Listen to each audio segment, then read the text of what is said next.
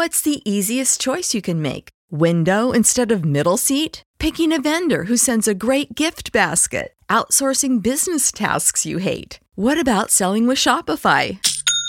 Whether you're selling a little or a lot, Shopify helps you do your thing, however you cha-ching. Shopify is the global commerce platform that helps you sell at every stage of your business. From the launch your online shop stage to the first real-life store stage, all the way to the did we just hit 1 million orders stage. Shopify's there to help you grow. Whether you're selling scented soap or offering outdoor outfits, Shopify helps you sell. Wherever and whatever you're selling, Shopify's got you covered. Sign up for a $1 per month trial period at shopify.com/try. Go to shopify.com/try now to grow your business, no matter what stage you're in. Shopify.com/try.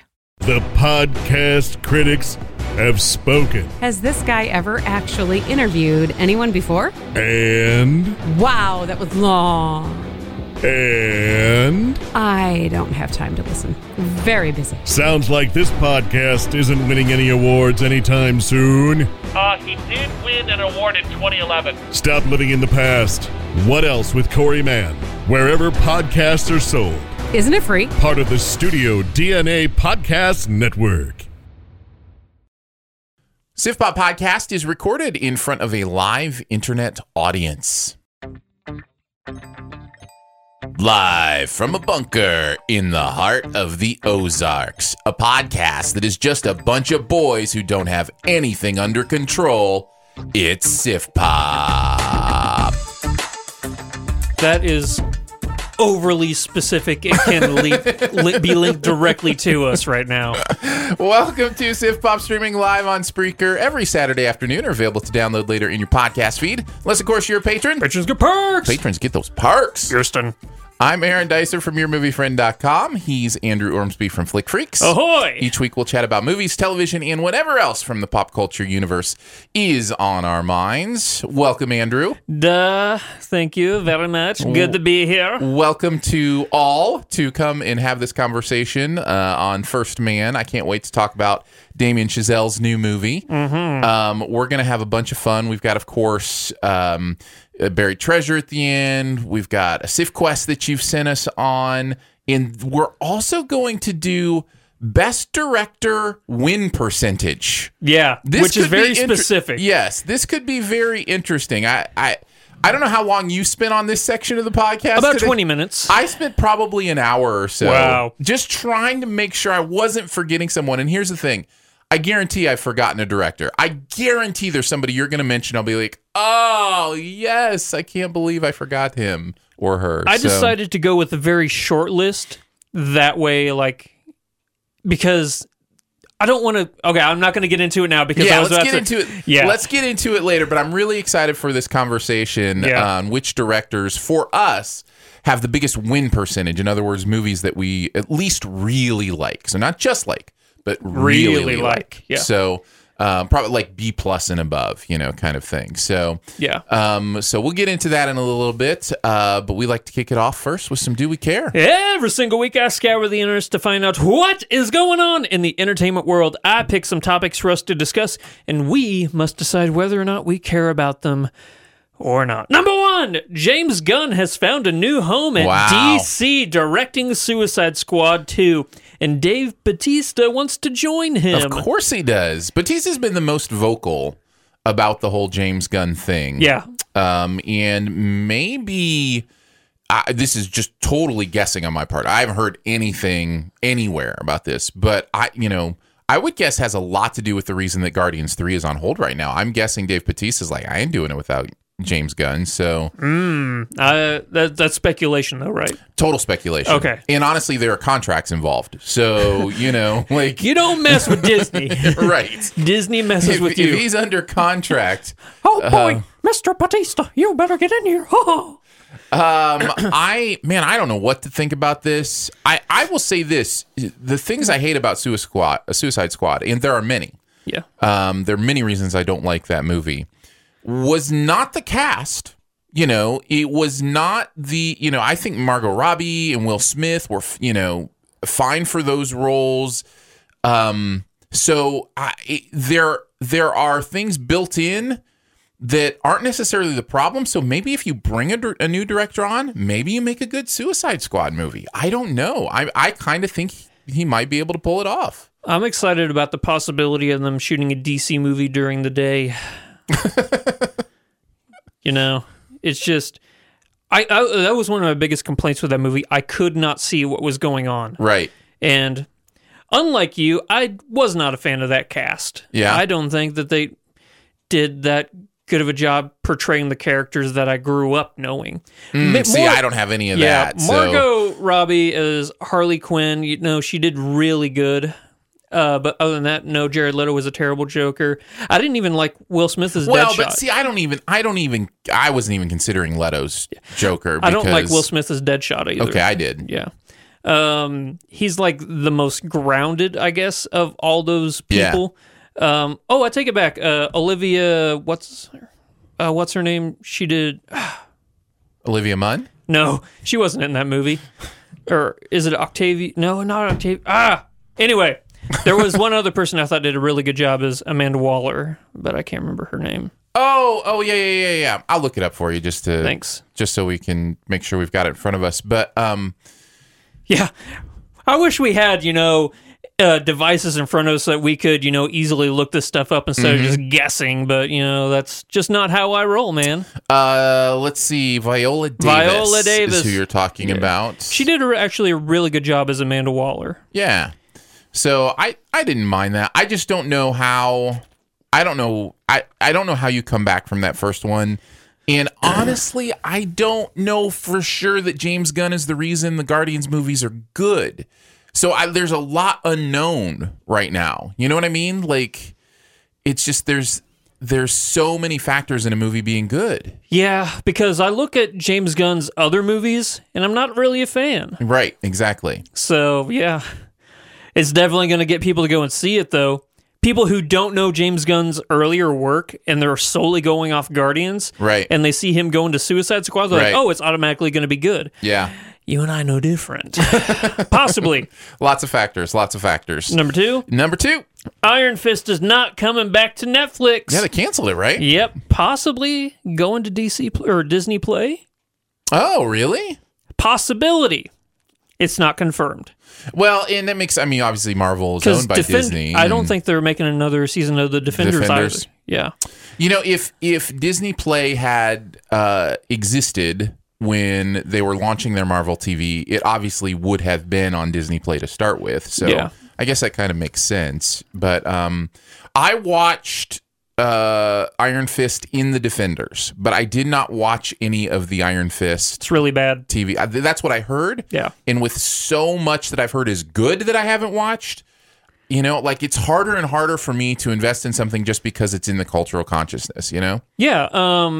And it's sad because I'm really a huge fan of the other four Marvel Netflix properties. I love Daredevil. I love Jessica Jones. Luke Cage is awesome, and Punisher's really good too. So Luke Cage was fine. Of all of them, it felt all of those shows actually feel their length to me. They're very unique, and that's maybe why I didn't like the Defenders when they put them all together. I don't think they meshed together because I didn't mind the Defenders. I wasn't really a fan. I wasn't a huge fan, but I'm also not a huge fan of Luke Cage. I do like Daredevil, and I really like Jessica Jones, especially season 1 of Jessica Jones is just crazy good. Is the best season of any of those shows, in my opinion. Yeah.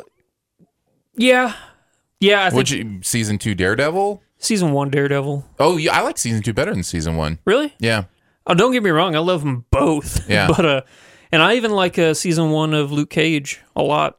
Yeah. But definitely not on the level of like season 1 Daredevil or season 1 Jessica Jones. It'll be interesting. I guess it doesn't surprise me. It only surprises me in that Netflix doesn't cancel a lot of things. Yeah, really. They keep going if with stuff. anything, they just greenlight 4 other shows to make up for one show. Right. Yeah. I wonder if they'll ever feel the financial pinch at some point and just quit greenlighting stuff, but it's insane. A new Paul Greengrass movie just came out on Netflix. Yeah. I haven't seen it yet. July 22nd, I think it's called. So this is an aside. This isn't part of Do We Care? Yeah. During your showing of First Man yesterday, Did you see a trailer for a movie brought to you by MoviePass? I'm not in there for trailers, so I don't pay attention to I forgot who I was talking to for a second. second. I saw a trailer for a movie and it said brought to you by MoviePass. Well, it's a foreign language film. MoviePass is making movies. That's always been like they've made a couple movies. No idea. I had no idea. In fact, there will be a MoviePass movie coming up later on the podcast. Dun, dun, dun. But yeah, remember there was that whole thing about the Gotti movie, Travolta? That was MoviePass? That was MoviePass. They produced that, yeah. The movie is great. Yeah, exactly. That was a winner. Number 3. Yeah, bring it on. Margot Robbie will play the live-action Barbie. I don't care. That's going to wrap it up for Do We Care? It was such a slow news week. Oh, Honestly, man. though, do you care about that, though? No. Okay, yeah. That's going to wrap it up. Did we ever talk about Narnia coming to Netflix? I think we did. I don't know if we did or not, but If we I'm didn't, excited. then just let's throw it in. Narnia, a series is coming to Netflix. Yeah, I'm excited to see what they do with the property. I don't feel like that property has ever been fully treated correctly. Even the movies that I kind of like, they get stuck on the Pevensey kids, and they don't understand there's this whole expanded universe, forgive the phrase, that they can be drawing from, Silver Chair and The Horse and His Boy and Magician's Nephew are great, fantastical fantasy stories, Yeah. So, I don't know. Too bad you got Liam Neeson being a lion. That was a terrible Liam Neeson impression. Best one I've ever heard. No. It's not as good as my Arnold impersonation, though. No, that's the best. You ready to head on? Yeah. All right. Let's keep it going. We're going to do a review of First Man. Only after we master these tasks do we consider trying to land on the moon. Neil, if this flight is successful, you'll go down in history. What kind of thoughts do you have about that? We're planning on the flight being successful. The vehicle's not safe. We need to fail down here so we don't fail up there. This isn't just another trip, Neil. You're not just going to work. Do you think you're coming back?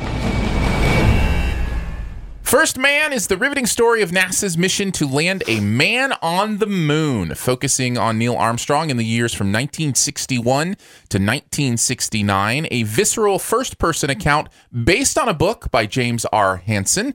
The movie will explore sacrifices and the cost of Armstrong and the nation on one of the most dangerous missions in history. It is called First Man. It is directed by Damien Chazelle. Stars Ryan Gosling as Neil Armstrong with some other great talent in there as well. Jason Clarke I was going to mention. Claire Foy as Janet Armstrong, Neil's wife. And lots of other faces you probably know, even if you don't know their names. We can't forget Coach Taylor, we got to get Kyle Chandler in there. Yeah, Kyle Chandler, of course. I was surprised to see Pablo Schreiber in this. Yeah, that's what I'm saying. There's just a lot of those people that you can kind of know and love from other things. Corey Stoll is in this as well. Yeah. So, what did you think? Did you like it, love it, dislike it, hate it, or it was just okay? High side, I liked it. High side, I liked it. Mm-hmm. I am on the very firm side. I loved it. Awesome. Man, I had so much fun at this movie. Damien Chazelle just has my number. I really feel like if there's one new director that I would give the mantle of the new Spielberg, it's Chazelle. He's one of the two, I would, yeah. Who would be your other one? He's going to come up later. Okay, fair enough. Yeah. We'll wait till we get there. The thing, and the reason I say that is because Spielberg had this thing where he made great movies, told great stories, but picked variety choices. Like he didn't, wasn't in a single genre, but they all kind of had a Spielberg feel to them. Mm-hmm. And Chazelle is kind of the same for me. I look at the 3 movies he's made. They're very, very different. They're all so different. Whiplash and La La Land and now First Man. Yeah. It's just I'm in awe of his talent, and there's so much of the technical side of this movie, which I guess we can start there as we kind of go into positives. The technical side of this movie is astonishing. As in the shot selection, the close-ups, not the CGI. I didn't even know there was any CGI. I saw some pretty shoddy CGI work in this. Really? I did. Yeah. What was it? There was Is one. it spoilerish? I mean, by the way, they make it to the moon. They make Spoiler it to the moon. alert. Yeah, you can't spoil this movie, really. Actually, there could be some things about Neil Armstrong's life that people may not know that may be True. surprises in the story. So Yeah. maybe we don't spoil those. But you're right. There was some parts with the rocket taking off. I'm like, you could have cleaned that up just a little bit. But going back to one of the rockets taking off, but going back to parts of Neil's life that, possibly a lot of us don't know, I'm going to expand that a little bit to the Gemini project that possibly a lot of people don't understand how dangerous this was. I had no idea, and I feel really ashamed for my lack of knowledge about it, because seeing what these guys go through and what happens to them, you truly get a better appreciation for the sacrifice that was put forth to make this goal possible. Let's just talk about this for a second, because if this movie does anything, it does put into perspective, which, by the way, the word perspective is going to come up a lot when I talk about this movie, because it is the main central theme of the movie about finding perspective and seeing things from a different perspective. But the idea and perspective on the fact that half a century ago, next year will be 50 years. Yep. Half a century ago, we went to the moon. Like, we said, you know what? We're going to step on that thing, and we're going to do what it takes to get there 50 years ago. And I think it was 60 years before that we learned to fly. Right. Yeah.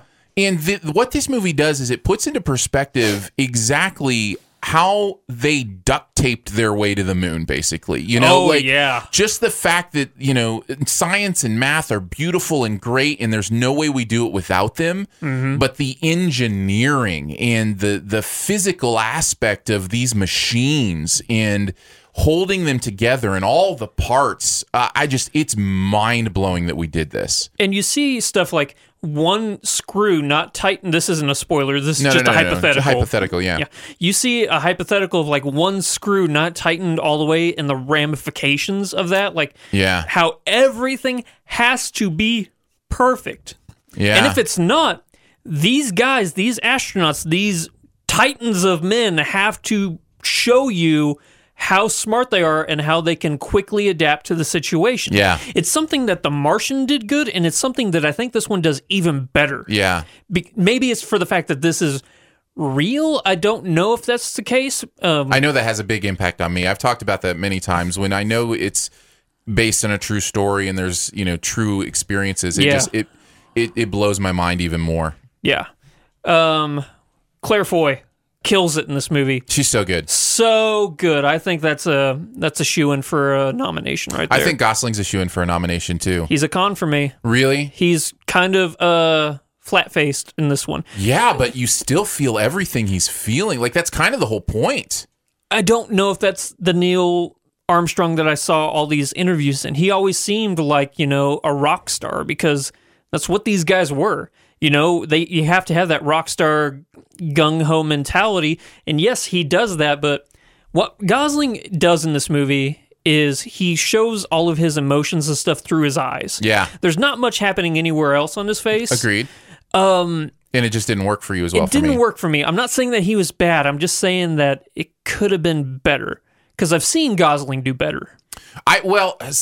There's an interesting difference between what you're going for and succeeding at what you're going for. So in my mind, I think you are disconnected from actually what he was attempting to do. I think Ryan Gosling is giving the exact performance he intends to give. You know what I mean? Like, I think he's nailing the performance he's trying to do. I totally agree with you on that point. It's that I just would have preferred a different take on that character. Yeah, exactly. That's personal preference as opposed to actual con right there. So, redacted. I think, all that stuff impacts the way we see film, right? You know, so I think that's perfectly valid. Down the line, I couldn't find a bad performance. That's another thing I love about this movie is I think Kyle Chandler's perfect. I think Corey Stoll is so great at coming in as Buzz Aldrin. Yeah. There are moments. He's the one to me that understands the most about being a rock star, and I think that kind of, at least my understanding was the makeup of that crew is that, you know, Neil was the leader, stoic, get it done, and Buzz was the joker, blunt, rock star vibe kind of guy. And then Mike Collins just hanging out. Just hanging out, doing Mike Collins things. Have you ever wondered, like, what it was like for Mike Collins, you know, to watch, there's 2 of 3 people in a ship, and you're the one that doesn't get to go and walk on the moon.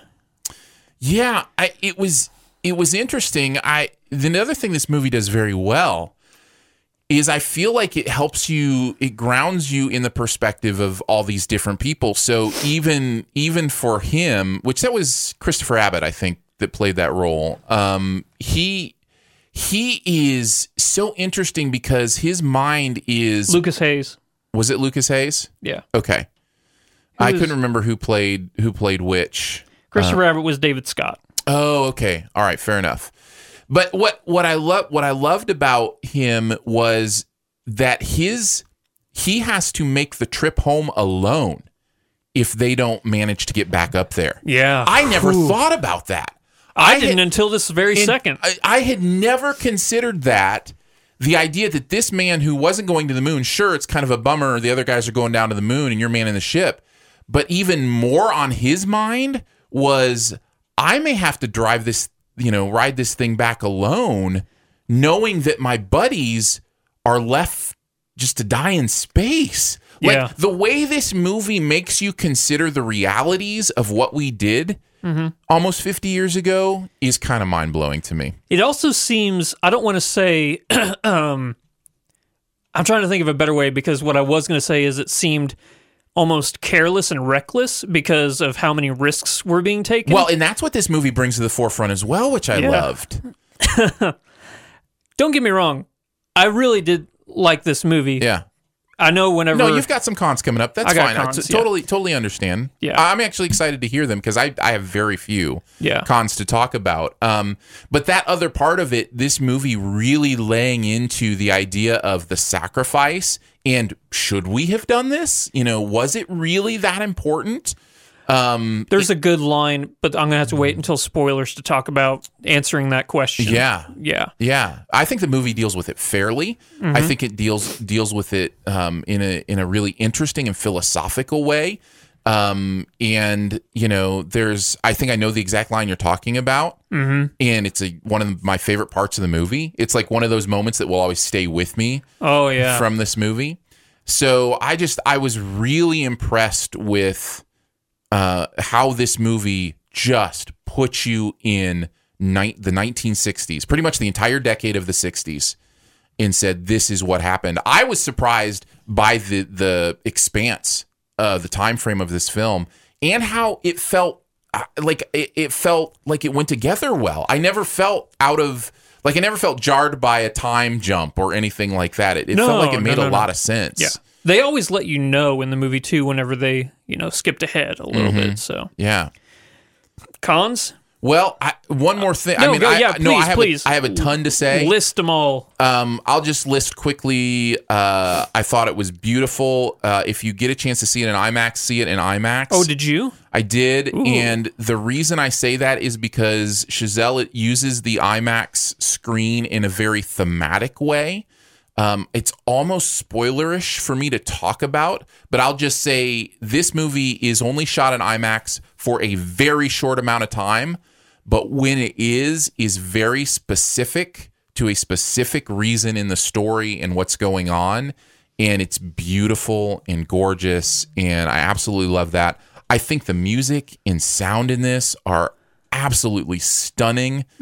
Justin Horowitz, right, that works with Chazelle on all his music and stuff. I think because he did Whiplash, didn't he? Yeah, and La La Land. Yeah. I am blown away by the music he put in this movie. The way it uses certain real life tunes, and then also the way it uses the score.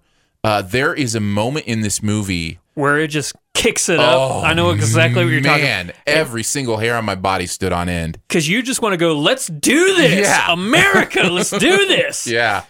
Yeah, so that stuff's pretty incredible. I'll mention that. I just, from the one thing I haven't talked about that I do want to spend just a little more time on, we're just talking about going to the moon. What's incredible about this movie is that's almost the second story. Like the first story is about this man. That's why the title is called First Man. This is a story about Neil Armstrong and what he had to deal with in his own personal life and how that reflected on his journey to the moon. And mind-blowing to me. I'm going to keep using that phrase because that's the kind of experience I had with this movie. So totally get it, man. I totally get it. Yeah, tell me what you didn't like. First, one more thing. I was surprised how claustrophobic this movie can make you feel.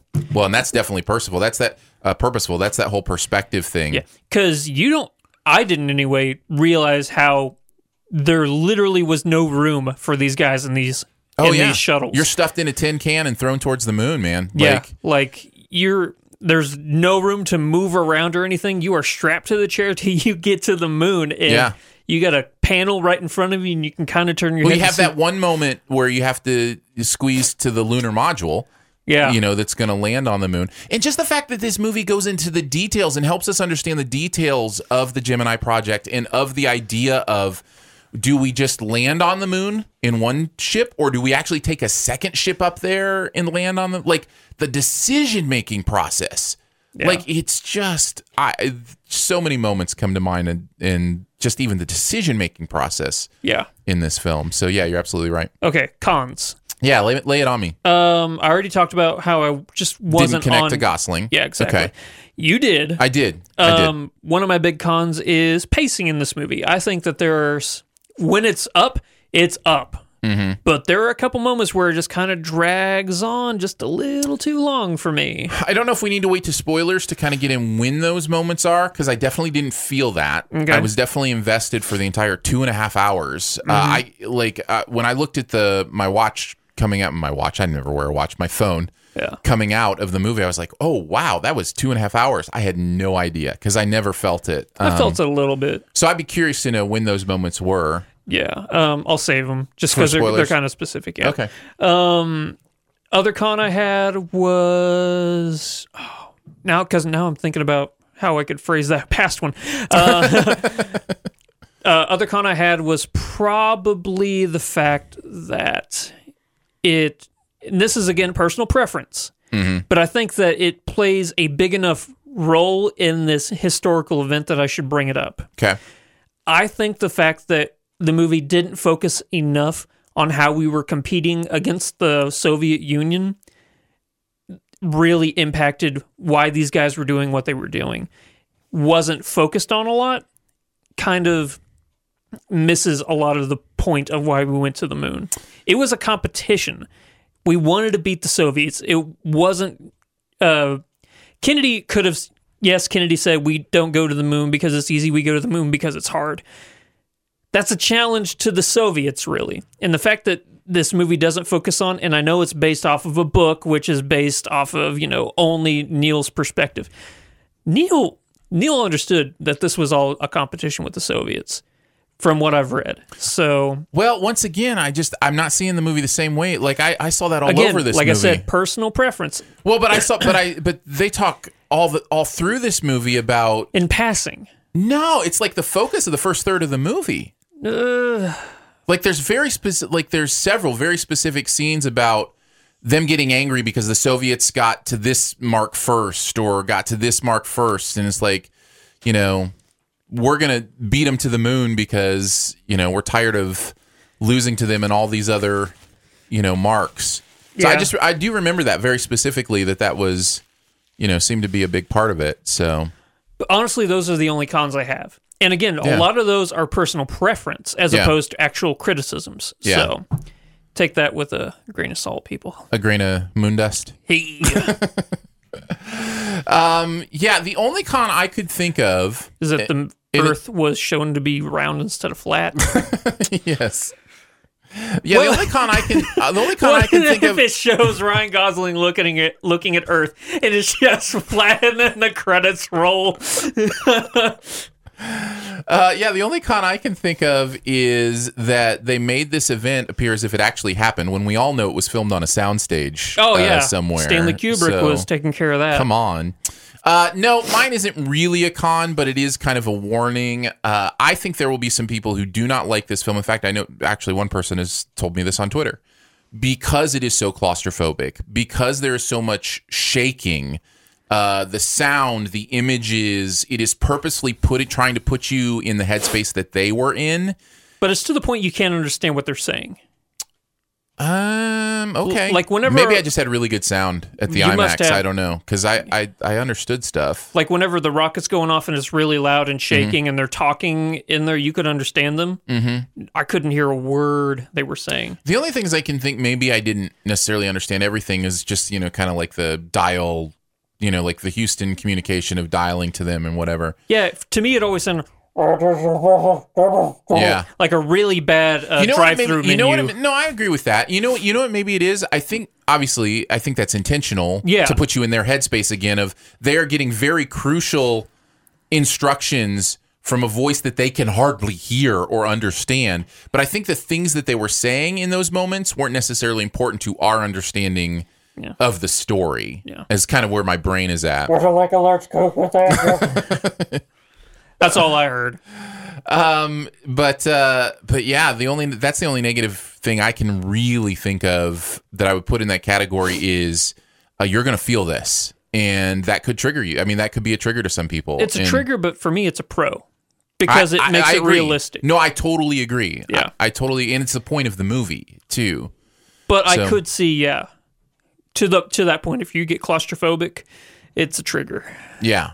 It's a good trigger for me. Well, and I will say even the movie does this really interesting mirroring thing where the things they're going through for the space launch are also kind of mirrored in his real life.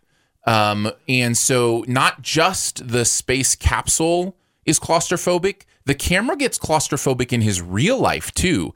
Like the rooms aren't necessarily claustrophobic, but the angles are very close in the conversations, and it puts you in tight spaces and in claustrophobic spaces in real life and in the mission, which again I thought was genius because I see what he's trying to do because certainly that is how Neil Armstrong felt in both cases. So. But I'll just say this. They landed on the moon. We can say that, right? The part where he actually walks out and lands and like he opens the capsule and he starts walking out. Yeah. That's the first time I actually felt like, relief. Like there's space. And it's purposeful. There's a lot of space. There's like maybe too much space. Maybe because this entire movie's made you feel so closed off. Uh-huh. But maybe that's just how Armstrong felt. And then in that one moment, he was relieved. Yeah. And not just with the mission. No, with his life as well. Yeah. Like, it's so beautiful thematically, the way this movie plays with perspective and with openness. And I'm excited to talk about some of that stuff in the spoilers. So whenever the scene comes up and, the one small step for man, was that actually Gosling or was that the actual Neil Armstrong? I don't know. I couldn't tell either. I thought it was like... I wonder if it's a combination of both. Yeah, that'd be interesting right there. I don't know. Because it obviously was him whenever he said the Eagles landed. Yes. But whenever it was actually him walking down, I was like, I can't tell if that's Neil or if that's Ryan. Yeah. I like that, though. I do, too. I just love the choices Damien Chazelle makes. I'm so excited to see where he goes from here. So again, it's an amazing movie. I liked it.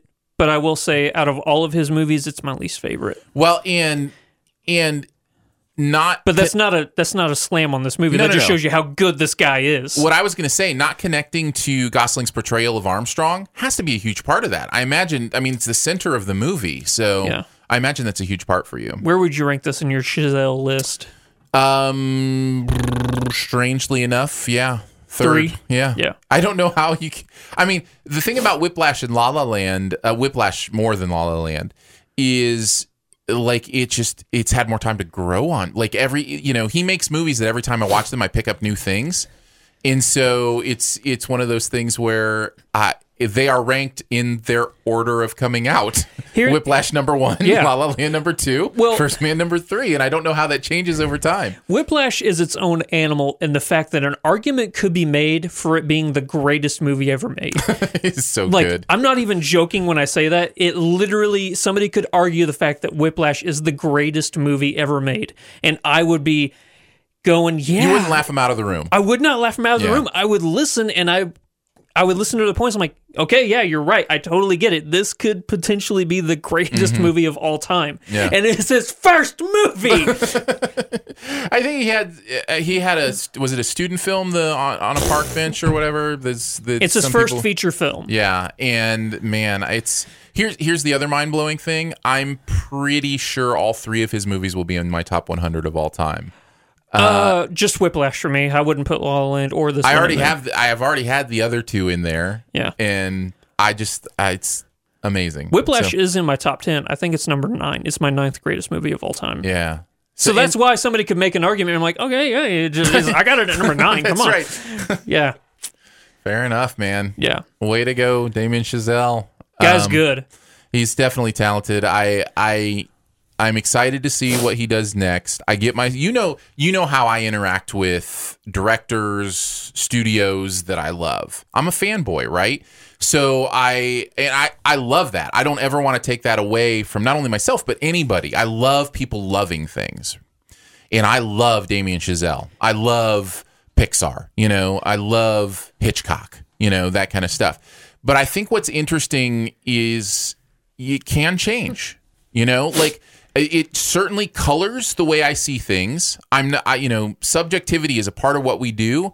And I have always said, you have to understand when I review a Pixar movie, I'm seeing it through my own Pixar love, right? Yeah. I had the same thing with M. Night. I loved M. Night in that same way. I defended movies that other people, and then and then Last Airbender. I'm like, oh, this movie is just not only bad, it's like the worst. Did that affect your viewing of previous movies that had come out? No, okay, it didn't, and that's an interesting, maybe a little bit. I didn't know if you looked at the Lady in Water, or whatever it's called. I love Lady in the Water. And then The Village. And I love The Village. Oh, okay. I still love both of those movies. I never really got into defending The Happening, but I can see some interesting things in there.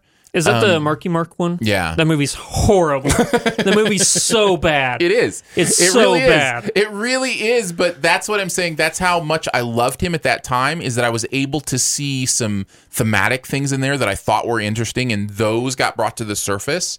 So that's what I'm talking about, in that, we all have our kind of subjective plays, and Chazelle is in that category for me now. So it'll be interesting for me to see a movie and go, oh, I think Chazelle messed that one up, because that becomes a tough thing. Yeah.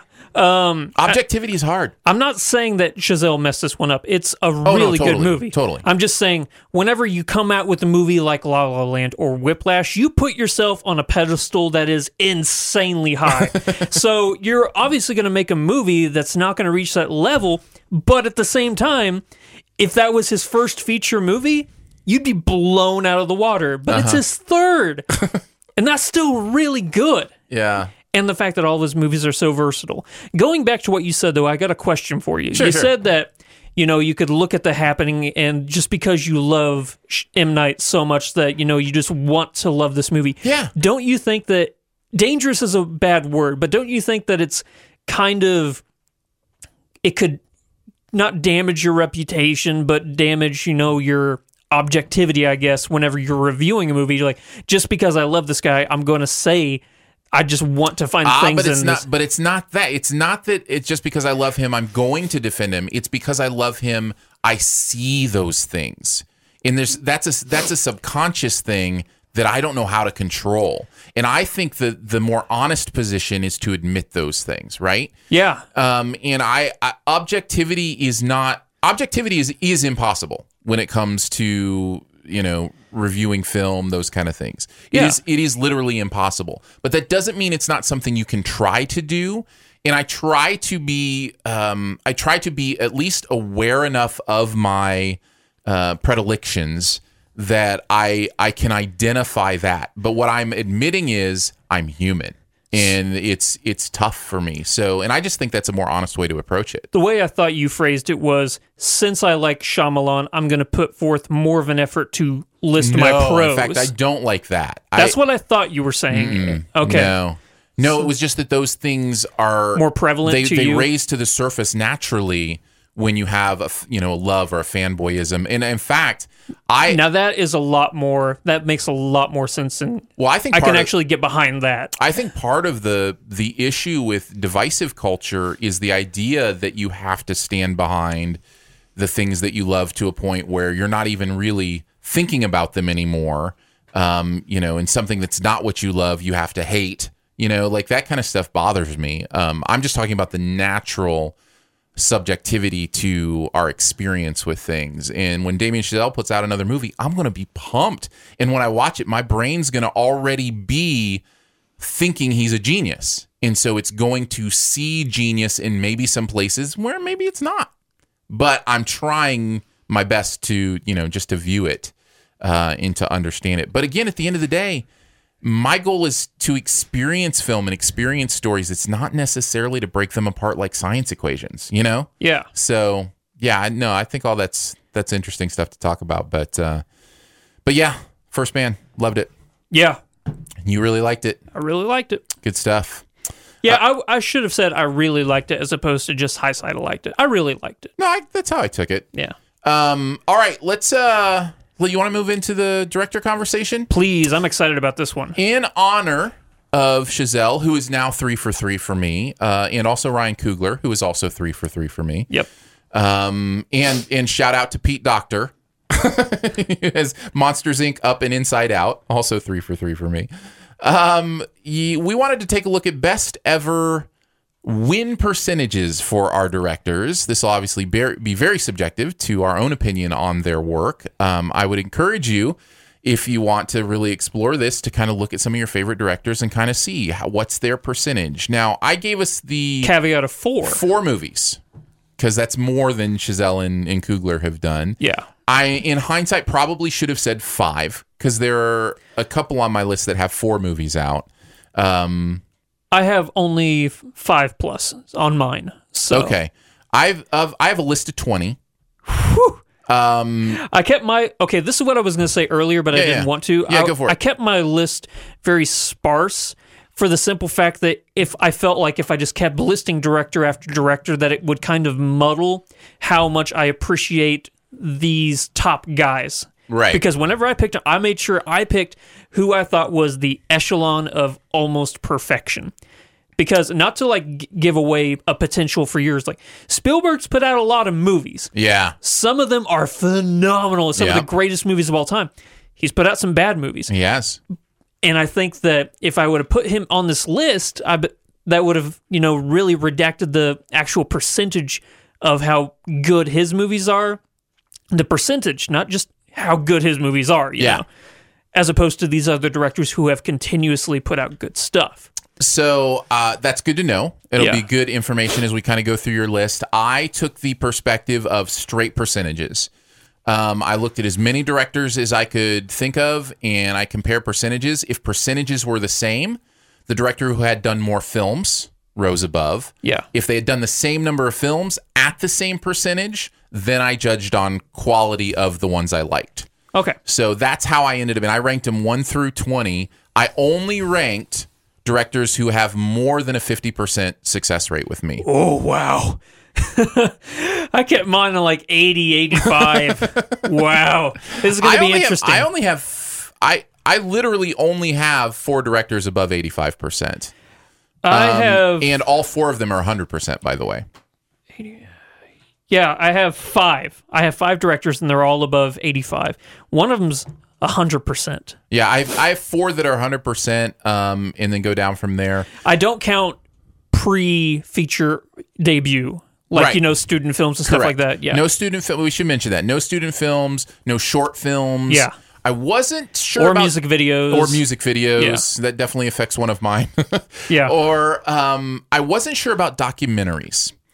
And the reason I mention that will become evident as we get down my list, but we'll talk about it then. Let's start with the perfects. Okay. I have 4 perfects, ranked 1 through 4. You said you have 1? Yeah. Who's yours? Nolan. Christopher Nolan is perfect for you. Yeah. Okay, he's further down my list. He's a perfect for me. 10 out of 10. 10 out of 10.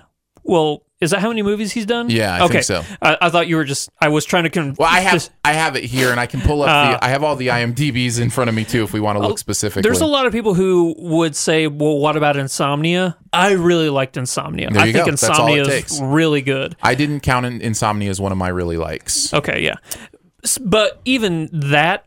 Post that, you have what? Memento, the Dark Knight trilogy. Batman Begins, The Prestige, The Dark Knight. Which you are obviously considering to be possibly the greatest movie ever made is The Prestige. Yeah. It's up there for sure. Yeah. Dark Knight, Inception, Dark Knight Rises. Dark Knight Rises I wouldn't put in my really like category. I think it's okay. I wasn't a fan of Bane, but the movie overall, I really liked the story of how Batman, because it's I don't know if you know this, in the comics, it's a very famous story of Bane breaking Batman's back. Yeah. And how Batman has to not only, heal himself physically, but also mentally, and how he realizes he can't be gung-ho all the time. Let me ask you this. Did you include Following, his first movie in 1998? No. Have you seen it? No, I haven't seen that one. That's the other thing that kind of comes into play. I included movies I haven't seen in the movies they've made. Is that really considered a wide release movie, though? Because I don't know. I thought Insomnia... It's listed as a feature film. Okay. So I thought Insomnia was like his first Memento movie. Was his first. Memento and then Insomnia. Yeah. So he either did 9 or 10 movies, depending on if you count Following. Okay. And you're 100% on him. So yep. And he will be he will very quickly show up on my list. I guess I should also say, here's how hard this is. Alfred Hitchcock is not even close to being on this list. No. He made so many movies and so many incredible movies, but when I really looked at it, I'd say 20 out of 56. And again, I could have counted wrong. Are movies that I really like. And that's 36%. That's how hard this is. Like, if the more movies you make, the harder it is for you to be on this list. And that kind of should feature into our discussion. And then there's people like, and this goes to what we were just talking about, Peter Weir. Peter Weir has made some of my favorite movies I've seen. And of the movies I've seen of his, I really like them all. Like, I think 4 for 4. Or 5 for 5. Okay. But he has about 20 movies I haven't seen. Yeah. You know what I mean? He's made 31, it looks like. Right. Yeah. And so because of that, shout out to Peter Weir. That's my fault. Like, I should see more of his movies if I like them that much. He just has this whole career before I was aware of him that I just haven't caught up on, right? There's a movie called The Car That Ate Paris. You doubt that one's good? Well, it has a 5.6. So I mentioned that to say, in my percentages, if I hadn't seen the movie, it still counted as a movie. Okay. So I tried to do that too. Yeah. So we'll continue then. Here are my perfects, and we can get back to Nolan maybe when I talk about him. I can tell you the ones that weren't in my B+ or higher kind of range. Sure. My number 1 is Mel Gibson. Mel Gibson is 5 for 5 for me. He hasn't made a movie that I have not really liked, and 4 out of the 5 of them I love. Yeah. And I mean, we can have a separate conversation about him as a person or all those other things, blah, blah, blah. Sure. But man, when you look at his list, for me, those 5 movies, Braveheart, Hacksaw Ridge, Passion of the Christ, Apocalypto. Apocalypso is crazy good. Yeah. Here's my thing. And then Man Without a Face is also really good. I don't like Man Without a Face. You don't like it? I don't like it. Okay, I really like it. And I'm not really a fan of The Passion of the Christ. That's subjective, though, on, well, subjective in the sense that whenever... It's all subjective. Yeah, I'm trying to rephrase it. It's more of, I wouldn't say a torture fest film, because I know that it's going for more realism, and that's what Mel Gibson does with violence in his movies. Yeah. You look at Braveheart, there's an argument could be made that Apocalypto or Braveheart is far more violent than The Passion. Sure. It's just that since that violence is focus so much on a singular figure in a movie, it seems to be excessive. Well, you could argue that about Hacksaw Ridge, too. I think Hacksaw Ridge is even more violent than Passion. Hacksaw Ridge doesn't get violent until like the second half of that movie, but it goes from 1 to 15 so quickly, you're just not ready for it. Right. Yeah. Okay, but so that's my number one. Mel Gibson? Mel Gibson. Good call. And again, this is just by person. This is just the math. This isn't me saying these are the best directors. This is the highest hit percentage math based on my subjective feelings. Okay. Number 2 is Spike Jonze. 4 out of 4. I love... Oh, I was thinking Spike Lee for a second. No. Spike Jonze. Spike Jonze, 4 out of 4. You've got Being John Malkovich. It's good. You've got Adaptation. Yeah. Which is great. And then after that, Her, which is one of my favorite movies of all time. And then what was the 4th? Where the Wild Things Are. Yes, Where the Wild Things Are. Now, most people would disagree on that one, but that is a movie I really liked. I'd almost say loved. Had you read it growing up? Yeah. Okay. Yeah. I just wanted to make sure. I don't know who hasn't seen that book growing up. At least from my generation. I think whenever you're born, the nurse just hands the parents a copy. This is for him or her when they grow up. So I had 3 directors that were 4 for 4, and Spike Jonze. Wait, did Spike Jonze do Three Kings? No. I don't think he wrote it. He wrote. He was the one on my list. He produced it. My bad. He was the one on my list that I had to sort through like 80 different music videos. Yeah. So yeah, guy loves to do music videos. So Spike Jonze was my favorite 4 for 4 director. Okay. Frank Darabont was 4 for 4 for me as well. Yeah. And then in this one, I may take a lot of flack for because it includes Amazing Spider-Man and Amazing Spider-Man 2, but I really liked both those movies. Mark Webb, has got Gifted, which I love, and then he's got the 2 Spider-Man movies, and then his first movie was 500 Days of Summer.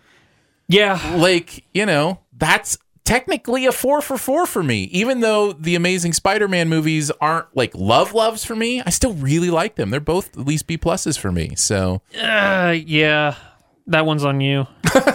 That one. I'm just going through. He does a lot of TV stuff too, so I'm just trying to, Who, Mark Webb? Yeah, trying to just get through all that stuff, and I'm not seeing much. Right. Also, a lot of music videos. Yeah. How many more perfects you got? That's it. Okay. Just the 3 4 for 4s and the 1 5 for 5. Okay. My next one then? Yeah, what do you got next down? Mine is a guy who only has one film that I just didn't get behind, but everything else is like potentially my favorite top 100, and that's Denis Villeneuve. Yeah. We disagree on a couple of his movies, which is the only reason he's not on this list for me at all. But I'm not a fan of Enemy. That's the only movie of his that I don't like. Prisoners, top 20 movie of all time. Right, and I didn't care for that one as much. You don't like Sicario. And I didn't care for Sicario that much. I like Sicario. Yeah. Not on the level of his other ones, but Arrival, that's a top 50 movie of all time. Blade Runner, potentially a top 100 movie of all time. Yeah, I would put Blade Runner on my list too. Dune is coming out soon of his, and I cannot wait. Oh, man. Oh, and Incendies. Did you ever see Incendies? No, I did not. It's a really good movie. I think you'd really like that one. I should check it out. So what's your percentage on him then? Let's see. That's 5 out of 6. Is that what it is? Let's take a gander here. Time to count, people. 1, 2, 3, 4, 5. Yeah, 5 out of 6. So is that 80? 80%? I can't do math. Math. 5 out of 6 is 83%. 83%. So yeah, there we go. My next 2 are 83%, and they're both 5 out of 6. Okay. And the first one is only 5 out of 6 because I haven't seen his first movie. Oh. Otherwise, he'd be 5 out of 5, and that's Edgar Wright. I really like every single movie he's made that I've seen. I can't believe I forgot about him. So I feel bad. You've got the Cornetto trilogy, which I love all of them. Yeah. You've got Scott Pilgrim versus the World, which I love. Baby Driver. And you've got Baby Driver, which I love as well. So what an incredible run, for Edgar Wright. I just haven't seen, was it Fistful of Fingers? Grindhouse. Well, no, he did a parody commercial for Grindhouse. He didn't direct Grindhouse. He's still listed as a director. Let's see. Mint Royale Blues Song. Is that a music video? Mm-hmm. I think Fistful of Fingers was the first movie he did. I just haven't seen back it. in it's a comedy western. Mm-hmm. In 95, yeah. Yeah. Nobody's seen that one. It has 500 ratings. I'm just trying to be detailed here. Yeah. I'm just trying to be detailed. That looks like a student film. I'm looking at pictures of it, and I'm like, yeah, that's a student film. Could be, maybe. Yeah, so but, maybe he belongs in my perfect. Who knows? But yeah. But yeah, he's definitely one. And then my other 5 out of 6 guy is Brad Bird. You love your Brad Bird. I absolutely do. I'm trying to think. Iron Giant, Incredibles. Oh, I thought I saw Incredibles 2. Yeah. Did he direct this? Ratatouille. He has a couple movies I'm not all that up on. Mission Impossible, Ghost Protocol. Gross Protocol. I don't like Tomorrowland, and I don't like Ratatouille. I like Tomorrowland, but I did not count it as really like. I don't really like Tomorrowland. It's probably like a B minus for me. No, that's a C minus for me. So is Ratatouille. Really? I don't like either of those movies. Yeah, Ratatouille is a great movie for me. Yeah. So he is my other 5 out of 6, 83%. Yep. Is what I got. What's next on your list? Sergio Leone. Okay, tell me about that one. So he's not on my list at all, so I don't know his numbers. Yeah. He has 2 movies that I don't like. Everything else I love. He only did 8 movies. Okay. So 6 out of 8. The ones I don't like are The King of Ads and The Colossus of Rhodes. Other than that, he did the entire Man with No Name trilogy, which is Fistful of Dollars, Few Dollars More, and The Good, the Bad, and the Ugly, which is the greatest movie of all time. Mm-hmm. He then did Duck You, Sucker, which is a really good movie. Okay. And then Once Upon a Time in America. So there you go. I'm just a little bit lacking in kind of understanding his, like I haven't seen a lot of his stuff. Yeah. So I probably should just see more. That tends to be the case with a lot of stuff, which may actually play into our Sift Quest this week. I want to talk a little bit about that. Little teaser, ladies and gentlemen. All right, I'm going to go ahead and take here to talk about the documentary thing. Okay. Because if you count documentaries, this director is, in my opinion, 7 out of 10.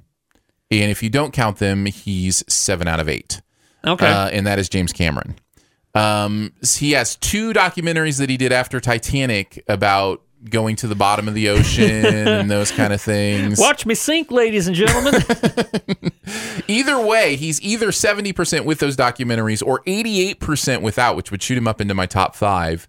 Cameron's just nailed it every time for me. Avatar, Titanic, True Lies, Terminator 2, Abyss, Aliens, Terminator. And then you've got Piranha 2, The Spawning. Which it's a cult classic for the fact of how bad it is. Right. He knew the movie he was trying to make. He wanted to make that bad movie. Yeah. So I can kind of give him credit. Yeah. That's the one that I can't put in that category. Every other one I really like. I think people just look at who James Cameron is now and they forget all the movies he gave us. Like, if you just take... What's the arrogance, right? It's the arrogance factor? Yeah. And you look at 90s Cameron, he killed. I mean, Terminator 2, True Lies, The Abyss... those are some of the best movies ever. Well, and you haven't mentioned Titanic or Avatar, which, at the time they came out, both made a ton more money than any movie had ever made before. Oh, yeah. Like, it's insane. Every single one of his movies breaks the previous record that he himself set. Yeah. It's insane. It'll be interesting to see what Avatar 2 is now scheduled for, 2020? I think is when Avatar 2 is supposed to It's never coming out. It's never coming out. I mean, that will be 11 full years. Since Avatar. It'll just be interesting to see because, Avatar was 10 years after Titanic. Yeah. So that's kind of been his modus operandi. But anyways, so he's way up on my list, whether you count documentaries or not. Yep. And then I've got a 4 out of 5, which is 80%. Okay, go ahead. Well, I'm counting my... Sure. Yeah. Who do you got? J.J. Abrams is 4 out of 5 for me. Here's the thing with J.J. Abrams. It kind of blew my mind that he's only directed 5 movies. I was like, he seems like he does everything because he's done so many TV shows and so many films. But no, he's only actually directed 5 movies. And Mission Impossible 3 I love. Star Trek I love. Super 8 I love. Star Trek Into Darkness I do not. It is the one that I couldn't put on my really like list. And then Star Wars The Force Awakens. So yeah, that's 4 out of 5 for me at 80%. For him.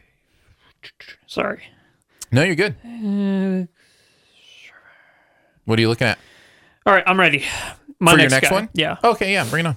PTA. Yeah, I've got PTA on my list. Yeah. The only one of his I don't like is where was it? Inherent Vice. Yeah, I don't like Inherent Vice either. I have him at 5 out of 8 for 63%. I like Punch Drunk Love. I can see a lot of people not liking that one. Yep. Love Magnolia. Magnolia is so good. There Will Be Blood, one of the greatest movies ever made. Yep. I even like The Master. A lot of people don't like The Master. I don't like The Master. I like The Master. Yeah, he went back to back with movies I was just like could not connect to with The Master and Inherent Vice. Then he brought me back with Phantom Thread. Yeah. Well, Daniel Day-Lewis can have that effect on people. And I'm trying to remember. Part 8 is the other one that I didn't have in my really like category. But then Boogie Nights. Of course. I mean, it's not a family-friendly movie. Well, None no. of his movies are really, now that I think about it, but especially Boogie Nights. But yeah, I mean, if you would have asked me 5 years ago who I thought the greatest director living is, I would have said PTA. I still might put him in that conversation. Even the movies I don't like. You appreciate what he's going for? Except for Inherent Vice. I think that's a mess of a film. I'm right there with you. That's his one bomb. I cannot get that film. And anybody I've heard who likes it, I don't understand that. Like, I don't understand what they're saying about it that they like. Yeah. So anyways, that's the only one. Every other one, even The Master, I'm like, no, I get what he's doing here, and I can see the artistry, even though I'm not connecting to it. So yeah, and then Hard 8 was just, it's just not a really good film for me. Okay, yeah. So that's my 5 out of 8 for him. Okay, who you got next? Which, by the way, would put him at 14 on my list. I am down to Ben Affleck, 3 out of 4, 75%. So the only one I didn't like was his latest one. I shouldn't say I didn't like, but didn't really like. Is it the mob movie? Yeah, it's Live something... Live by Night, Live by Night, Live by Night. Live Free, Die Hard. Something like that. By Night. Argo, The Town, and Gone Baby Gone are phenomenal stuff. Yeah. So he comes in at number 8 for me. The Town is his best movie. I know a lot of people would say Gone Baby Gone, but for me, it's The Town. I'm a heist guy. Yeah. Not literally, I go I wouldn't blame Rob you for Banks. that. But also at 3 out of 4, 75% is another one I may take a little flack for. The one I don't like, and I will say don't like from him, is Jurassic World Fallen Kingdom. It is J.A. Bayona, who did A Monster Calls, which I love, The Impossible, which I really like, and The Orphanage, which I really like. So that's 3 out of 4 for him. wait a minute. Am I thinking of the same Impossible movie? The Tsunami. Naomi Watts? Yeah, the Tsunami Wow, movie. I didn't know he did that one. Yeah. That's a heart-wrenching movie right there. Yeah, it's powerful. Monster Calls was good. Mm-hmm. You loved it way more than I did. I love Monster Calls. Way more than I did. Okay, so my next one. Sure, go for it. I'm going to go Stanley Kubrick. Tell me about Kubrick. He didn't make my 50% mark when I looked at his stuff. So just going down the ones. Now, some of these he's a very acquired taste. I'll just say that right now. I'm just going to go from the top to the bottom. Sure. So Eyes Wide Shut, I liked it. Full Metal Jacket, beyond amazing. Shining, if you love the book, it's very, very different. Mm-hmm. He made it his own. It's pretty good. Barry Lyndon, haven't seen it, so it's actually one. Clockwork Orange, it's one of the two movies that made me physically ill while I watched it. Oh, wow. Yeah. But I understand what he's going for. But are you counting it as really liked? Really liked? No, I would just say liked on that one. Okay, so that won't count on your list. 2001 Space Odyssey, love that movie. Okay. So good. Dr. Strangelove, have you seen that one? Yes. It's so fun. It's really fun. Spartacus. It may be my favorite, actually, of his movies. I get it. See, that's the thing with Kubrick. You could say any of his movies is your favorite, and you'd be like, yeah, I get it. And it wouldn't surprise? No, it wouldn't surprise you at all, because he's so iconic. Spartacus, you got to love that one. And then there's ones I haven't seen, like Shorts, and I haven't seen Fear and Desire, which and apparently a lot of other people haven't either, so looking at the numbers on it. Yeah. Okay. Who do you got? Well, I'll just say this about Kubrick before we move on. Mm-hmm. He's just a well-loved director that has very rarely connected with me. Like I said, he's a pretty acquired his taste. early stuff, Spartacus, Strangelove, I really like. His later stuff, 2001, I get that there are iconic scenes in it, but overall, it's just not an enjoyable experience for me. Eyes Wide Shut, I get it. It's just not an enjoyable experience for me. You know what I mean? Like, I don't connect to his movies for whatever reason, and so that's why he's not showing up on my list. I am down now to Christopher Nolan, who we've already talked about. 7 out of 10 for me, or 7 out of 9, which would put him higher if we don't count Following. Sure. The two other than that I can't put in the really light category are Dark Knight Rises, and Insomnia. I just can't quite put him in that really light category, so that's why he dropped here for me. But that's fair. I will say, those two are the ones that are on the bottom of my Nolan list. Of the directors that we're talking about, this is the one where I'm like, yeah, but those 7 that I do like are like amazing. Okay. So it is definitely one of those things where this is the example of how this is not my favorite directors list, because Christopher Nolan would be much higher. Yeah. This is just by percentage, and so that puts him at number 11. And then I go into a couple who have a lot of movies.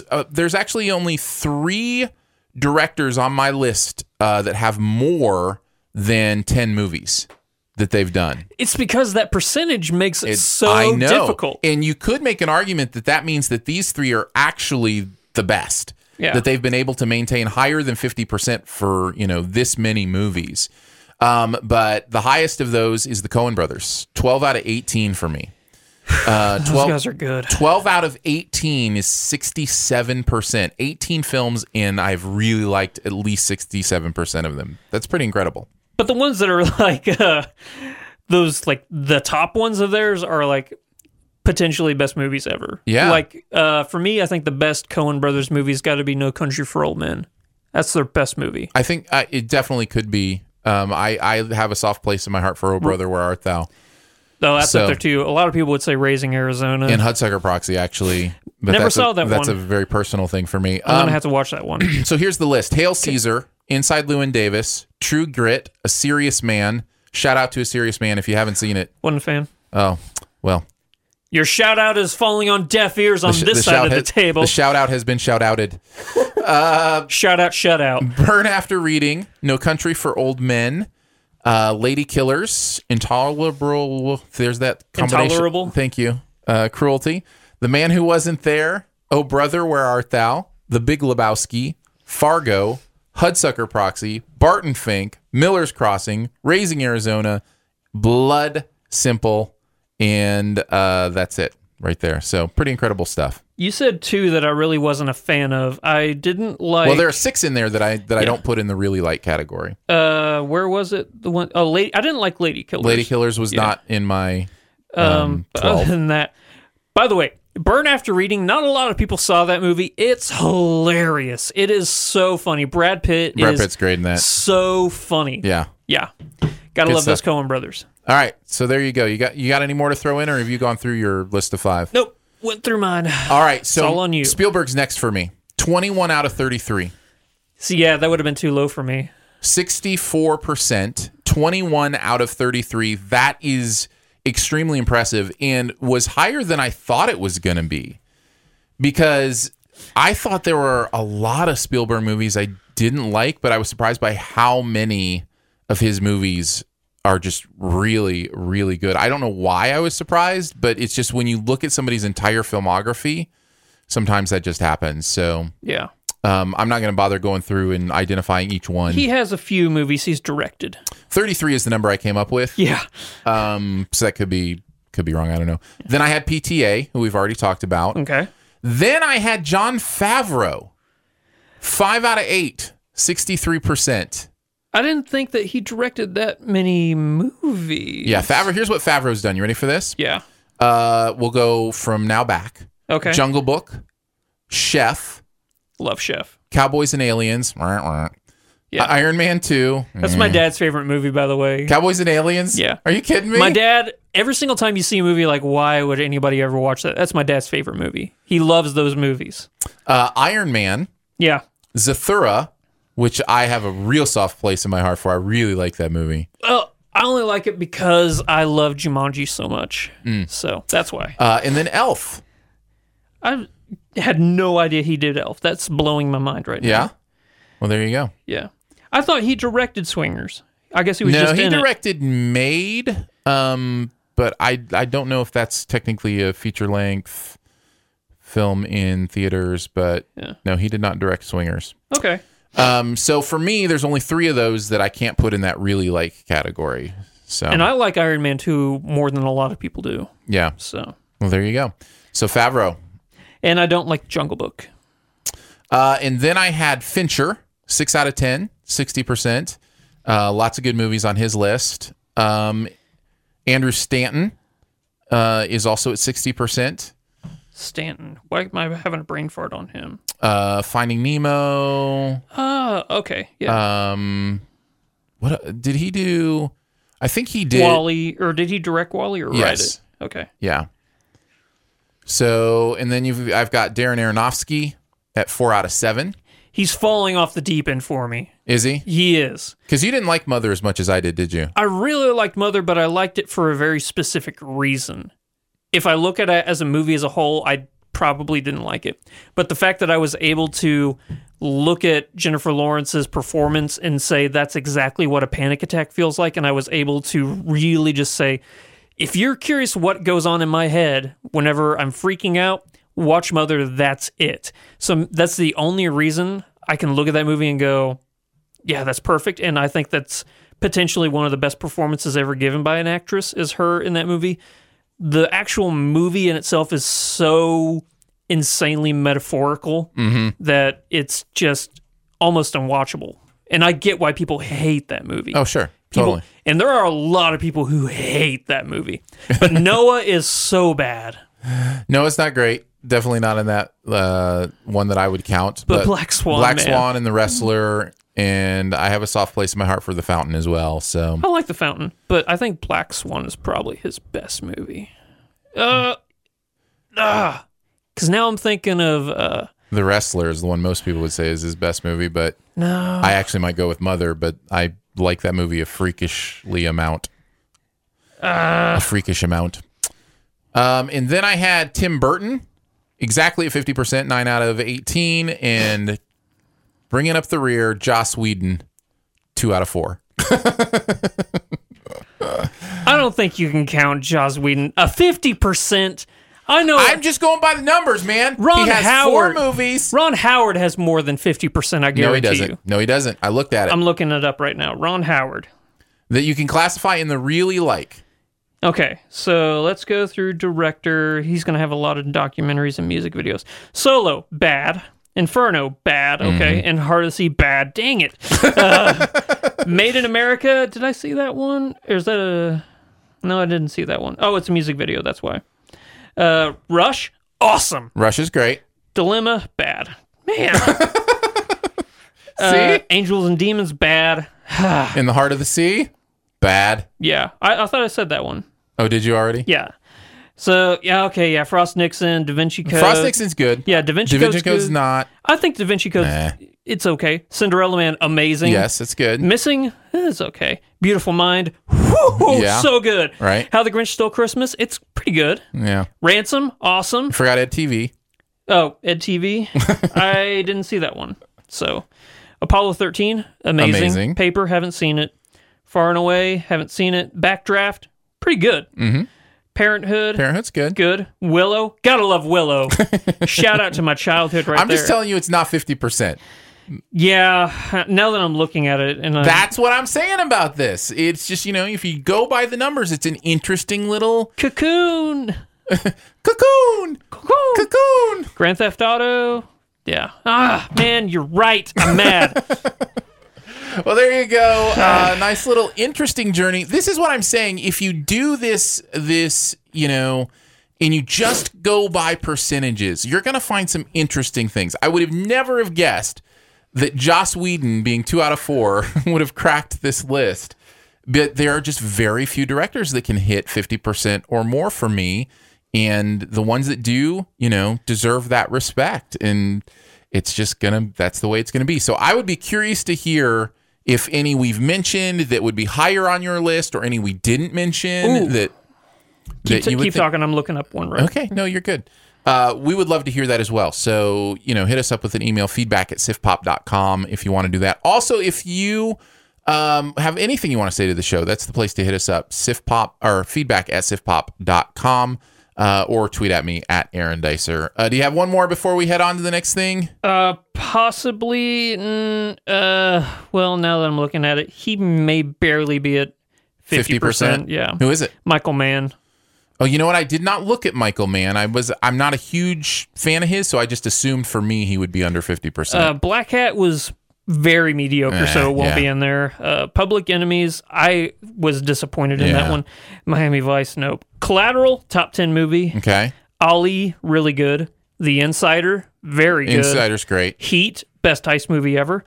Last of the Mohicans, good movie. Manhunter, which I'm not really remembering. Manhunter is a TV show. Is it? Yeah. Is it the... No, that's Mindhunter.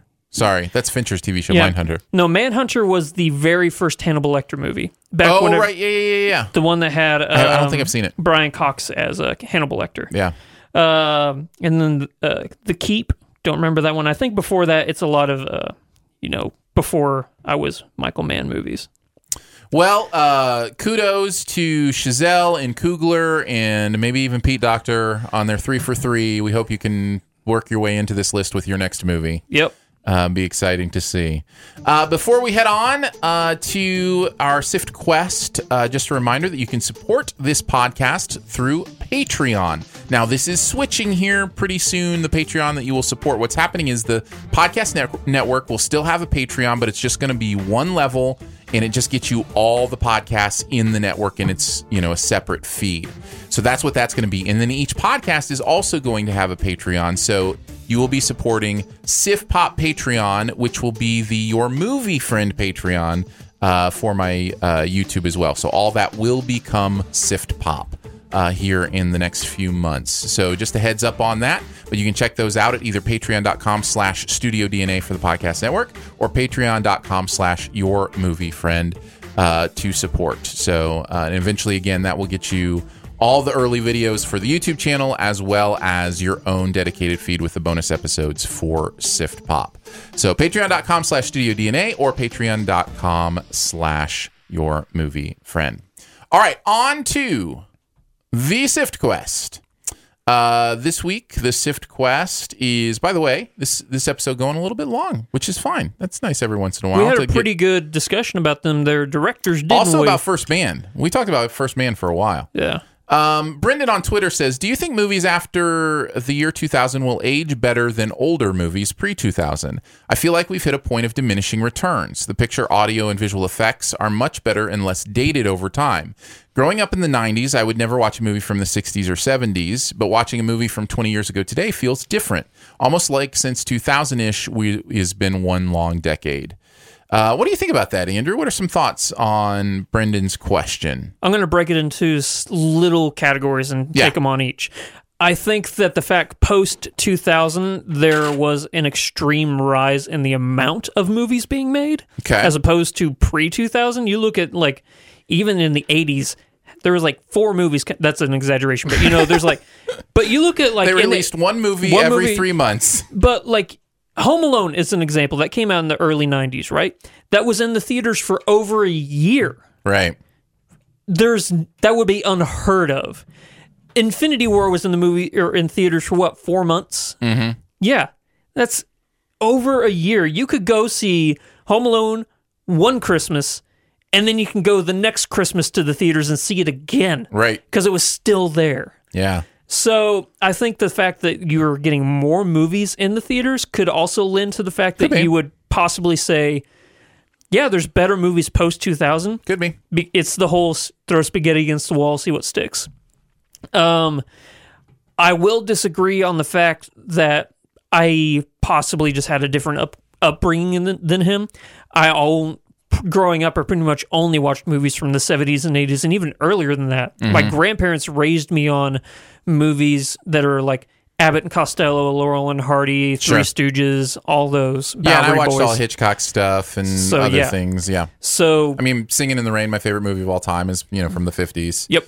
So, yeah. So, again, I just can't relate on that end. I've always said this, and I will on another part, he said the diminishing return on graphics and visual effects and stuff like that. I'll never hold a movie accountable for having dated graphics because they do what they can at the time. Sure. And I can actually appreciate, I'm like, man, how did they do that for the time? Like, I look at Who Framed Roger Rabbit whenever that movie came out, and I'm like, for that to happen when it did is insane. Yeah. I look at Star Wars, A New Hope, whenever it came out. The graphics are insane. And I'm talking about, the original graphics, not the, redone Lucas mayhem thing that he did. Yeah. So I actually get more excited. I look at Jurassic Park. That movie came out in 93, and the graphics in that movie are better than some of the graphics that you see in movies today. That's astounding. Maybe it's for the fact that I've always been a fan of like animatronics and stuff like that, as opposed to CGI. Because I think that will age better. Well, and there's also a correlation between technology and how you use technology. Yeah. Are you trying to use technology before it's ready? I think you can look at something like the Polar Express and go, we weren't ready for that. Like the technology wasn't there to do a completely CG, human story like that. Yeah. So what was the other one that tried? Oh, Beowulf tried to do that. Yeah. And so I think sometimes there's using technology before it's ready. Spielberg's genius in Jurassic Park was that he used the technology for where it was and then filled other things with more appropriate technology. Yeah. Animatronics, like you mentioned, different things. So to be aware of how technology can benefit you, but don't to be reliant on it to the fact that you're using technology that isn't quite ready. Yeah. I think there will always be movies that look dated. Always. I do not. That's the one part of the assumption that I kind of disagree with is, that post 2000 everything's just going to be the same quality. I look back at movies in the Lord of the Rings looks dated. Yes, agreed. Which is almost 20 years old. Can you believe that? that just hit me. That movie came out in the early 2000s. Lord of the Rings is almost 20 years old. I think there will always be the ability for technology to change, to get better, and things will always look dated. I also am very aware that we judge things by our lifetime, just naturally. Brendan talks about, growing up in the 90s and, not really thinking much about movies in the 60s or 70s. I can relate to that, even though I agree with you that some of my favorite films are before I was born. Overall, my film knowledge more corresponds with my time on this planet, more specifically my time, from teenage up probably on this planet. There are just movies that are in my lifetime that are going to mean a lot more to me. That's the case for somebody being born today. They're going to look back at, movies of the early 2000s and go, that doesn't mean a lot to me. Yeah. It's 20 years before I was born. So that's just natural. That's just a very natural thing. So I think what you're experiencing is not that technology has gotten to a point where everything's going to look the same. I think you're more dealing with your lifetime defining. Are you talking to me or Brandon? I'm talking to Brandon. Okay. In the question. Because you're looking at me and you're saying, well, you're the one in the room. That's true, yeah. So I just wanted to make sure. I'm like, but go ahead. Sorry, I didn't mean to cut you off. No, I'm talking to Brandon or anybody else who feels like this. I think you're likely more dealing with your lifetime affecting your view than you are necessarily dealing with technology reaching a place. Because technology is always going to get better. I truly believe that we will figure out autostereoscopic 3D. And when we do, it completely changes the way movies look. Because you don't have to wear glasses. It doesn't dim the screen like 3D does now because you put on the glasses. And all of a sudden, you just go see things that look like they're in 3 dimensions. Not only that, higher resolutions are going to change our ability to experience 3D in film. Virtual reality has a lot untold about it. Integrated reality, augmented AR. Reality. Yeah. All of these technologies are in their infancy now. You would be silly to use augmented reality in your movie right now. Why? It's not ready. But maybe someday there's a way for you to impact the movie you're watching through your own augmented reality device. I'm just saying storytelling will always advance because technology will always advance. And so I don't think there will ever be a time of where it's like, oh, now it's all just going to be the same. I just don't think that's very like. Frame rate is another thing. over time, maybe people start to enjoy higher frame rates. I don't know. That was I think it was even Lord of the Rings or the new Hobbit movies. The Hobbit ones, yeah. Yeah, whenever they were doing, was it 30 or 60? They did 45. 45, okay, yeah. Cameron continues to say he's releasing Avatar 2 at 60. I don't know how that's going to play. I don't know either, because that's what I'm saying. A lot of video games, people get mad if they're not 60 FPS. Mm-hmm. I don't know how that translates to a movie because you're not in control, though. Right. So it might look too... Well, it's called the soap opera effect. It looks too real for people. And they can't get it. And it's hard to get. But and I had that experience with the Hobbit movie for the first 20, 25 minutes of the movie. And then I kind of relaxed into it, and it was gorgeous. Like, it was some of the most gorgeous stuff I've ever seen on screen. Yeah, movies aren't good, but yeah. Yeah, fair enough. But you know what I'm saying? Technology continues to change. Who knows, if we're doing 60 or 120 even frames per second, and all of a sudden it's this 8K, 120 frames per second, but hyper-realistic 3D where it looks like you're looking through a window. I'm curious what the highest FPS a human eye can detect is. I don't know. I'm curious to look that up.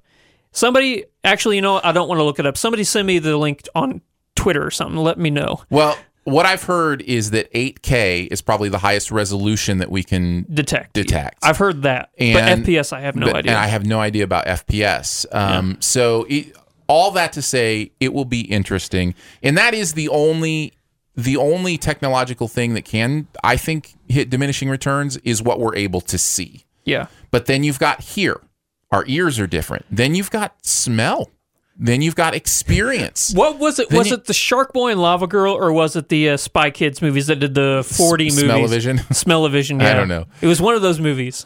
But I'm telling you, don't count it out. Technology changes in a way that gives us more tools to tell stories, and I don't think it'll ever stop growing. No, yeah. Once we hit 8K, we got to do 3D 8K, and that's going to be its own monster. Well, and who knows if we figure out how the brain works so well that we can actually tap into the brain and tell stories direct to brain. Like, there's just... Like Matrix style? Yeah, sure. Upload?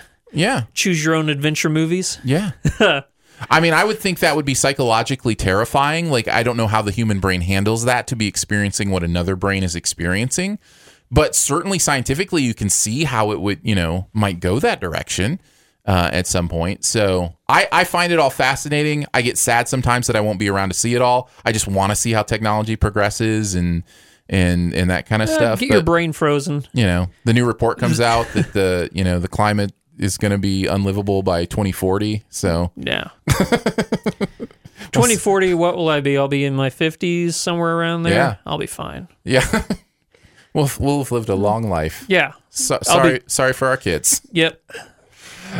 So that's such a downer. We can't just end it right there. I tried to end it on optimism, and then it just went somewhere dark. I apologize. Oh, man. I am excited about what technology can bring us in films, and I love new technology, and I will always say, I've said it with 3D, I will continue to say it with new technologies. It is not the technology that fails. It's our imagination and ability to use it that fails. It's all just tools in a toolbox. And if you can learn how to use them, you can do pretty amazing things with them. Yes. Ready to go to our buried treasure? Yeah, go ahead. I'm going to go with American Animals. Oh, I never actually saw that one. This is a MoviePass movie. Huh. So we were talking about that earlier. American Animals tells the true story of these guys that decided to rob a library of some famous texts and kind of what happened in that process. It's interesting in that it is a documentary that is filmed part reenactment and part interview with the actual people. And the way the movie interplays those two things is very unique and interesting. Is it fluid enough you can follow? I think so. Okay. I think it's definitely fluid enough to follow. However, I will say, I bet it's off-putting to a lot of people because it's not the way you're used to experiencing a documentary. Is it a documentary or is it, a recreation, based on true story movie? Which is it? And this movie just chooses to say, that's not, we don't care about the answer to that question. We're just telling you a story, and this is the way we've chosen to tell it. It's a fascinating story. I found it interesting. And is definitely one I would recommend. So awesome. That's my buried treasure. What do you got? My Buried Treasure is going to come with a very strict parental warning, not safe for children. Season 2 of Big Mouth is out. What'd you think? Oh, so funny. I love that show so much. Did you see season 1? I'm not through season 2, but I loved season 2. This season 2, I could see being a lot more off-putting than season 1 because it gets a lot deeper into, the whole puberty, what it's like growing up. Then season 1? Yeah. Oh, you haven't got there yet, apparently. Then. Well, season 1 is. I mean, I can't imagine. I mean, they both seasons to me seem the same level of. Once it gets further towards the end of the season, it's like, wow, okay, you went there? I didn't know that was legal to go there. But at the same time, it's so funny. I mean, Nick Kroll and John Mulaney, I would say, are the modern time Abbott and Costello. They are the perfect comedy duo. So funny when those two guys get together. I love it. I would try to think of like a writing duo or something, because it's not like they're making movies together or anything. They like do acting plays. Wise. Well, they had Oh Hello on Broadway. Oh, that's true. Fair enough. And then they had this, and then they also did the one thing where they it wasn't the Critics' Choice Awards where they were the host. It was different awards. I remember. Yeah, they did some cool stuff. They've done on a couple things together. But, yeah. All right. So yeah, again, comes with a very strong here's the warning. Thing. I guess I would say it like this. This is a TV show that decided right from the get-go that you cannot really talk about the issues that come with puberty, specifically human sexuality and growing through human sexuality and figuring that out without taking off the blinders. That it has to be complete in lack of boundaries, because that is the rawness that we experience as humans growing up and figuring sexuality out, all those kind of things. I shouldn't even say just adolescence. There are a few bits and pieces of adult sexuality in the show as well. Yeah. That it deals with. And in order to do that, they do an animated show, they do a comedy, and that gives them more license to be more explicit, more graphic. Graphic. I think that's the right word. Yeah. But they do it in a purposeful way to actually have conversations that nobody is having.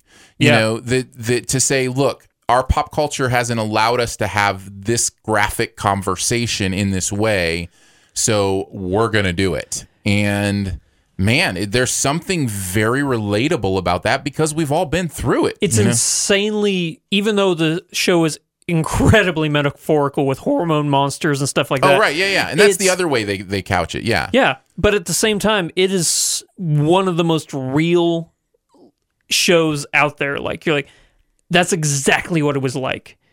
Obviously, I didn't see a hormone monster going around, but like how these characters are feeling, like I relate to that. Yeah. And then you also get a potential perspective of what it was like for the opposite sex growing up. You're like, oh, so that's what it was like for women growing up, getting their first periods and stuff like that. And you're like, oh, wow. Okay. Yeah, that perspective is so valuable. Yeah. For the genders to understand each other. And yeah, I there's some interesting stuff going on here. I would echo your thoughts on just understand they took all the boundaries away. Yeah. No holds barred. All the boundaries. I mean, I can think of a couple boundaries that are still in play, but for the most part... you haven't seen the rest of season 2.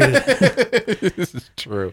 That's true. Fair enough. But that's all to say, I do believe it is one of the funniest shows that I'm currently watching. Well, there you go. So, yep. Big Mouth season 2. We did a long podcast. We did a mega-sized podcast. Woo! Our voices, are they holding out? Are we going to be able to talk about spoilers? I guarantee you, Neil went to the moon and back by the time we did that podcast. Nice. Seems like we've been in this bunker for long enough. Thanks so much for joining us today for Sif Pop. Edie is part of the Studio DNA Podcast Network. You can find out more about other Live and Later shows on that network by following us at Spreaker. It's either in the Spreaker app or at Spreaker.com/StudioDNA. Huge thanks again to Andrew for hanging out on Sif Pop. You can find him at Flick Freaks everywhere you do your socials. That's FLICKFREAKS. That is right. Spelled it all out. You can find me at Aaron Dicer on Twitter or Your Movie Friend on YouTube, although that will soon change to Sif Pop for the YouTube as well. Also, I saw you finally post something on Instagram the other day. I've been using it bits and pieces over the last couple months. I'm trying to figure out how to use, how I best want to use Instagram, and I don't want it to be a place that's annoying. Because I feel like a lot of my followers on Instagram, which somehow I have followers on Instagram. I have no idea why. Because I haven't posted really anything there until this year. But a lot of them are, followers through the pop culture stuff, right? Yeah. So I don't necessarily want it just to be all pictures of my kids and, family stuff. But I do want that to be part of it. I think I want it to be more of a visual look into my life. Well, that's what Instagram is. Right. And so I'm just trying to figure out what that means, which pictures to post, that kind of stuff. But you had the one post with you in the waiting room and the skeleton, Yeah. That's perfect for you right there. Right. Yeah, Keep exactly. That's going. my sweet spot. Yeah. That's my sweet spot right there. Yeah, so you can hit me up at Instagram as well. Everything for me is at Aaron Dicer. Much love and gratitude to our Patreon supporters for giving monthly to make this show and others on the network possible. Support starts at $3 a month. Comes with some pretty fun perks. Also, lots of ways to connect with the podcast. You can comment at Spreaker or wherever you listen to your podcasts, or email us, feedback@sifpop.com. And finally, if you're having a good time, your movie-loving friends will probably like the show too, so let them know about it, and that listening is much easier than, going to the freaking moon. Yeah, a little bit easier, yeah. Spoiler Chat should be next up in your podcast feed, and we'll be back next week with some more movie chat, probably Halloween. Okay. I'm guessing the new Halloween comes out next week. So. Yeah, it's that, The Hate U Give, and Mid-90s. Those are the three movies. Hate U Give might be another good one. Maybe I'll put a poll up this week. Probably a poll would be a good idea. All right, we'll put a poll up to see what you want us to review. Again, follow me on Twitter at Aaron Dicer if you want to see that poll, and we'll catch you next week. Bye.